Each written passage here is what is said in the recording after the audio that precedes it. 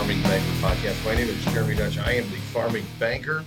I'm a commercial and agricultural lender for German American State Bank. I'm a member of Dutch Farms, a row crop operation that custom feeds hogs. I've got a ag washing business and a part-time football coach as well. So what you can find on this podcast is pretty much anything across the board that maybe revolves around agriculture, banking, washing, and or maybe a little bit of football.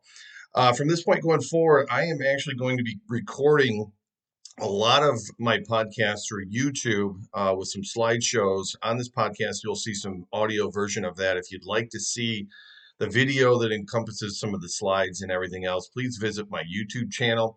It's Jeremy Dutch, the Farming Banker.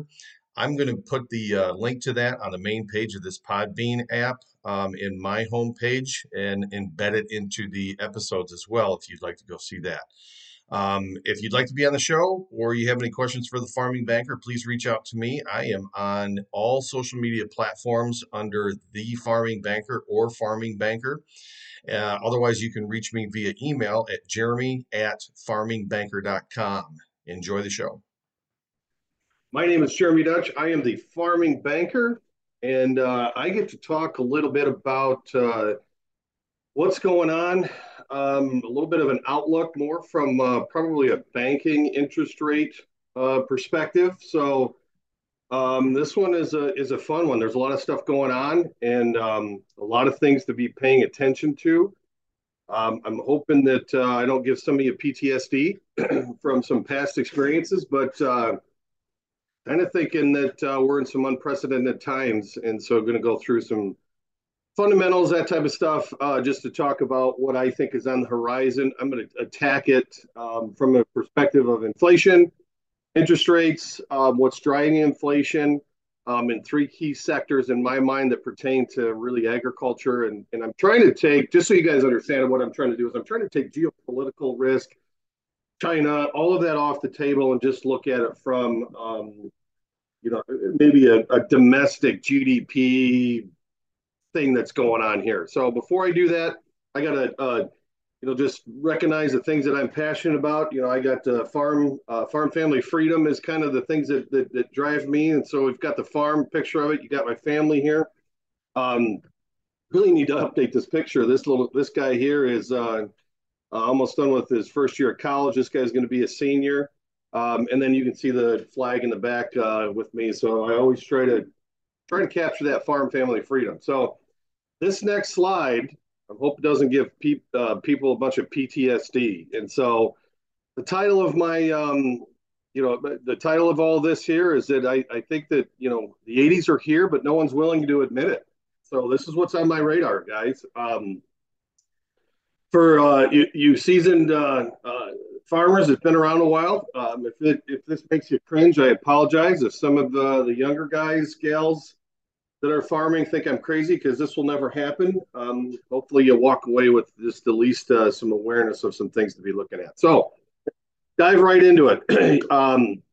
I think I've attacked this from kind of a two perspective, maybe not two perspective, but two time frames, because I really think we're either a prelude to the 80s or we're about to see the 80s. So I guess we're kind of in this pre-80s, but nobody's really willing to admit it. I think that we're here from a lot of perspectives. And so I've kind of, what I've done is I've compared 1973, 74, a little bit of 75, not a lot. And then again, 1978, 79, and 80.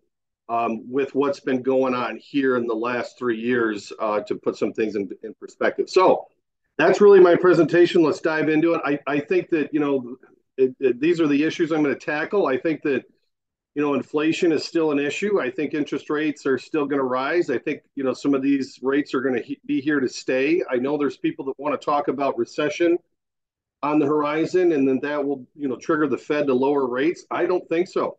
I mean, to be honest with you, I'm a no-goer on that side. I do not believe that. I believe high energy costs are still here to stay. I think asset levels are at an all-time high. And I think debt levels are stable for now, but there's a lot of things going to happen in the next 5 years, 5 to 10 years, that could put some stress on that. So buckle up. I think that I think this is quite a ride. So let's just dive into some fundamentals. This is inflation, just an inflation chart. And so if you look at this, we this is where I'm saying I'm not quite sure if we were to look at a period of time that seems similar to ours. This whole part right here is the mid to late 70s, early 80s. And so you can see where we're at here. And I almost feel like from an inflation perspective, we're in this time frame, kind of in here or around this time frame where we've got that we had higher inflation in the early 70s. It kind of reared back a little bit. We were aggressive on cutting rates, and then it came back with a vengeance in the 80s. And so, one of the things that I've been hearing a lot of economists say is that the Fed has learned from that mistake and that they're not going to ease up because they don't want to see prolonged high interest rates like we did in the 80s. But I'm saying that there's too many fundamentals that say if that's their goal is to attack inflation, that it's here for a while. So just a chart on this to show you, hey, where else have we seen these time frames where we've seen inflation peak, come back down to peak again? We saw it in the 80s, we saw it in the mid 70s, we saw it during war times, and we saw it in the Great Depression. So inflation rate today, technically what they're saying is 6.41. Um, it was 6% in 73, 11 in 74. Came back down. Some of the high rates that they put in curbed that. They dropped rates, and it started to rear its ugly head as it went from 7 to 11 to 13 in 1980. And so inflation in 21 was 4%. It got as high as 8% in 2022. There's a little argument of saying that potentially that was closer to 9, 10%. But it gives you an idea that inflation's come back a little bit. And then recently here, the Fed's talked about, and some of the economists have talked about how they were shocked at how quick inflation rebounded in the latter half of 22 and the first part of 23. So I think that inflation's here to be a pressure to us. So let's look at rates. The prime rate in 73, moved from 6.75 to 10. This is kind of what I'm saying. The Fed was in a little bit of a yo-yo that I don't think they really want to be there anymore. And so in 73, we had rate adjustments that went from 6.75 to 10. 74 was 10 down to 8, back to 11. 78, we went from 8% to 11 and three quarters. You can see the trend 79, and then everybody knows this trend here where it went from 11% to 21.5%. So, you look at this chart, and one of the things that I see here, this is obviously the 80s, the lead up to it. This, I believe, is the .com, 9/11. This is the housing crash. This is where we were headed prior to COVID, and boom, right there is COVID. And then we're back on a fast track up in this area. And so you can see in 2021, we were 3.25. In 2022, we went from 3.25 to 7.5, and in 2023, we just went from 7.5, and we're currently at 7.75 with projection of about another 1 to 2% higher. And so, will it get into this? No, but we can certainly start to see some of these peaks, some of these valleys when this happened, and I think we're still climbing on this. And this is why I'm saying be prepared to see these rates up in this area for a while. And I would say that I would be prepared to see them here longer than we saw in this great recession, housing collapse, and that. This is what I think is a majority of what's driving inflation is our energy costs. And so I just want to compare charts on that side. You can see this is run up of energy costs here in the 80s. It kind of yo-yoed back down here, and we started, running back up. This is the Great Recession, and then it kind of came back down, and as we run back up here. So, as I look at energy costs driving inflation, the thing that I really look at is we've got this peak, this valley, this peak, this valley, and where does this peak end up? It's come back down a little bit here today, but if you look at the amount of years and the periodic trend of how long this peak has been in these energy prices, I'm kind of looking at this right here saying we're at the beginning of another peak before we see another valley. So you couple that with some of the things that are going on geopolitically. You think about some of the things that are going on with some of the green initiative.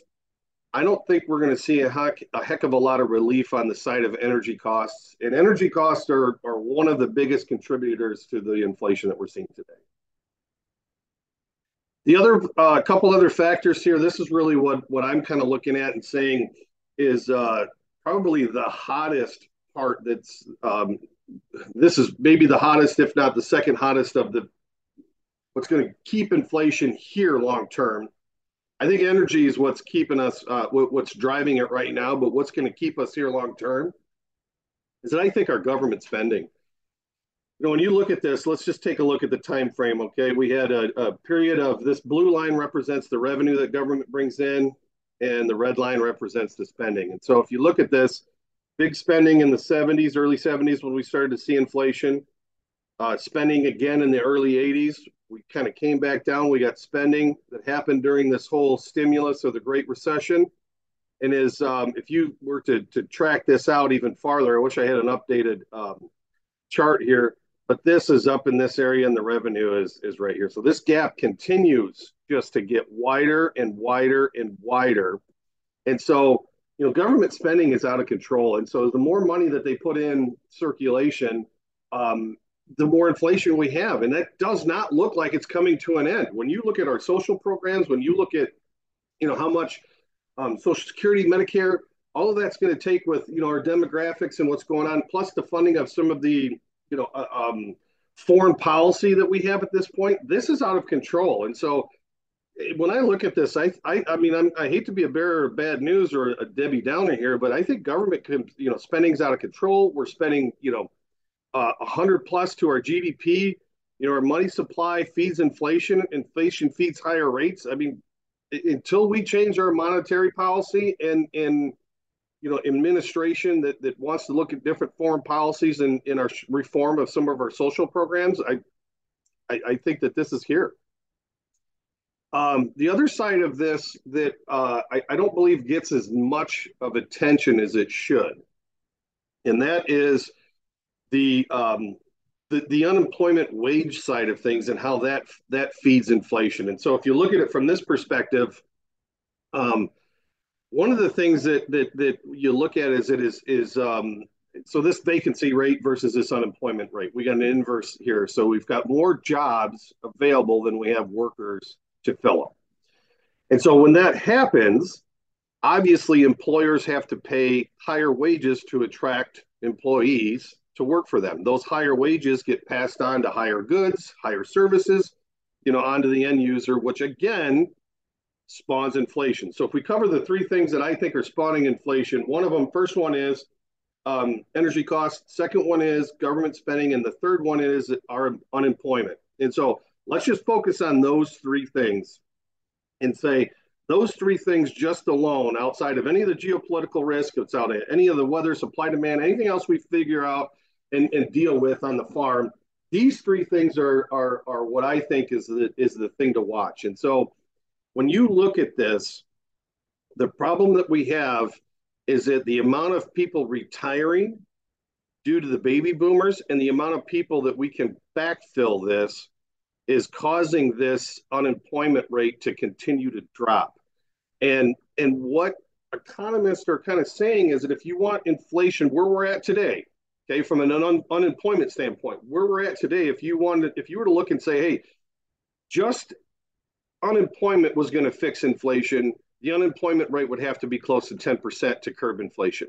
Now, you look at where unemployment is right now, it's just slightly below 4 with the amount of vacancies that's going on. I don't see where we're ever going to fix it from an unemployment standpoint. I think you're going to have technology replace some of these jobs, and we're going to stabilize some of that at some point with innovation, but that's not going to happen anytime soon, and that's not going to fill the hole that's going to be left with all the baby boomers retiring. So again, when you look at this, there's a lot of factors that say that we are in or prelude to the 80s on dealing with some severe issues coming down the line, as far as inflation. And then that in turn, is government spending, interest rates, that type of stuff. So just wanted to put that perspective in as to how many are actually leaving. And then this is just another little slide that goes into the social government spending part of it. And so this side of the column shows you how many people are retiring per day. This side shows you how many people are retiring per month. About 1958 to 1960 birth dates are are about where the baby boomers peaked. This is where we're going to see the peak time of retirements, and then it really goes all the way out to roughly around 2028 before it starts falling down. So you can start to see that we're going to near, almost 200,000 people, or plus 200,000 people retiring in the next few years. And so, and they're going to be in retirement. People are living longer. So we've got an aging population that drives, social spending and some Medicare. We've known that this has been an issue for a long time. There's been forecasts that Social Security is going to run out. We know that there's some issues with there. We know we've got Medicare. We've got an aging population with most of the capital and liquidity. I believe that they're going to demand more stable investment, more CD money, more liquidity, income growth bonds type stuff. I don't think it's going to be in growth, and so I think that this higher rate environment is going to be here because I think that is this populace and all the capital is going to be stuck into this protection mode with their money. It's going to draw some competition there. So let's just switch gears and just show you a little bit of where I think from a net farm perspective, where that's a little bit closer to how they were in the 80s. And that's land values. Land values are high, rents are high, machinery's high. Is that machinery high because of tech or demand or, just the cost of goods due to supply chain? I don't know. It's probably a combination of all. Inputs are high, commodity values are high, even though they're starting to decline and we're seeing some pullback. I feel like in all of these categories, they're at their height. And so if you look at this column over here, what I'm unfamiliar, I shouldn't say unfamiliar, but what I'm keeping an eye on is this hill. How big does it climb? Does it mirror this in the 80s? And so you can see asset values, right? The blue or green here is non-real estate. That's your machinery, that type of stuff. This here is real estate. You could see it climbed, went down. We have been on a slow climb. I think really this is a pivotal time here. This is a slow climb when we started to see ethanol and $4 corn. And we've bumped along the road. We all know what happened with super cycles and all that kind of stuff. But if you look at farm assets, I'm not talking about the price of corn, but farm assets. We've been on a slow build. And I want to know, is this build go up to here before it falls? Is it going to fall right here? I think how high and long we build this is going to dictate how far we come back down.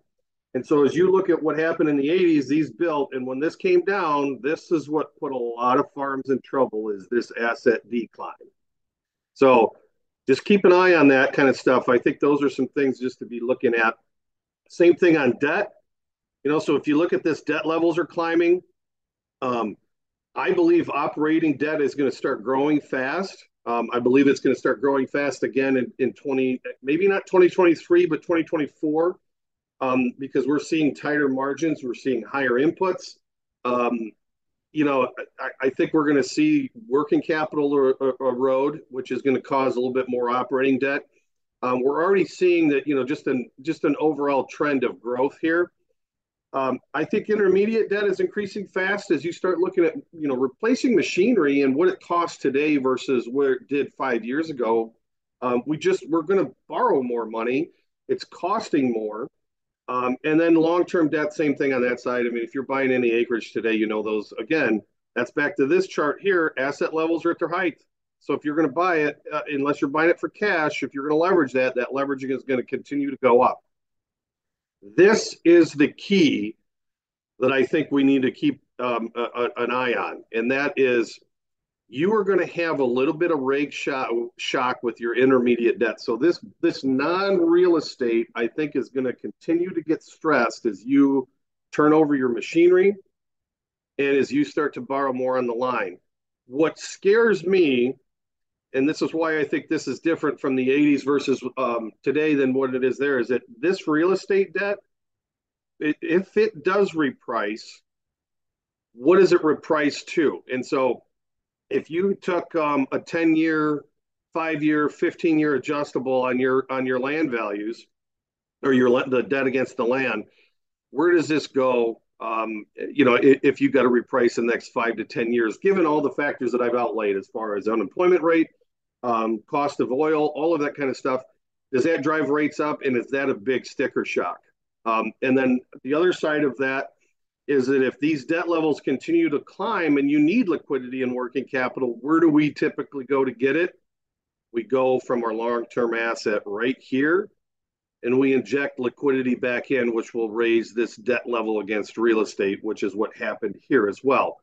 So the longer term worry for me is we see some stress in some of the current and intermediate debt levels, that's going to drive recapitalization in our equity positions, along with repricing on some of the adjustables that are coming up. And so my question is, are we as stable as we think? I don't know. This is another swing factor here, and this is something that's starting to gain some popularity. And if you don't know about this, this is coming down the line, and this you should be concerned about this. This is we've got a little bit of what I want to call a small banking crisis with liquidity. And so banks are struggling with liquidity right now. Our deposits are repricing a heck of a lot faster than our loans. And so to put this in perspective, this is what that's like. If you were to buy all of your NP and K at high levels in the fall, and you didn't sell didn't sell any corn at that high level, if it was at the heights, who knows, maybe it wasn't. But let's just say you bought your NP and K and some of your seed in the fall at height levels. And then when you come around and you're starting to really start to think about, okay, well, now I need to reprice some grain. Well, the grain that you can reprice isn't as high. It doesn't cover the cost of what those NP and K and seed costs were. And so now you've got where your revenues are exceeding your costs are exceeding your revenues. We're close to that situation right now in banking. And so here's what this is drawing, okay? This is creating banks to be very, very selective with their liquidity. It is causing them to want to gain margin again, which is pushing rates again back up. And they're also going to be very selective on what deals they take on. So if liquidity is stressed, they're not going to be just lending it out willy nilly. So the lending standards are going to tighten. Your access to credit is going to dry up. And so if you're in a position where you need to inject some equity back in, you need to go through some expansions, things of that sort, you better be probably talking to them now and getting this looked at, because if you look at this from a farm perspective, most of the land values on the farm and term debt on the farm is in that 4 to 4.25% locked at this point in time. And if you look at what Fed funds are, which are 4.75, and then what we're starting to pay on CDs, which is around that 4%, we're almost right there where if we borrow from the Fed, it's at higher than what our assets are earning.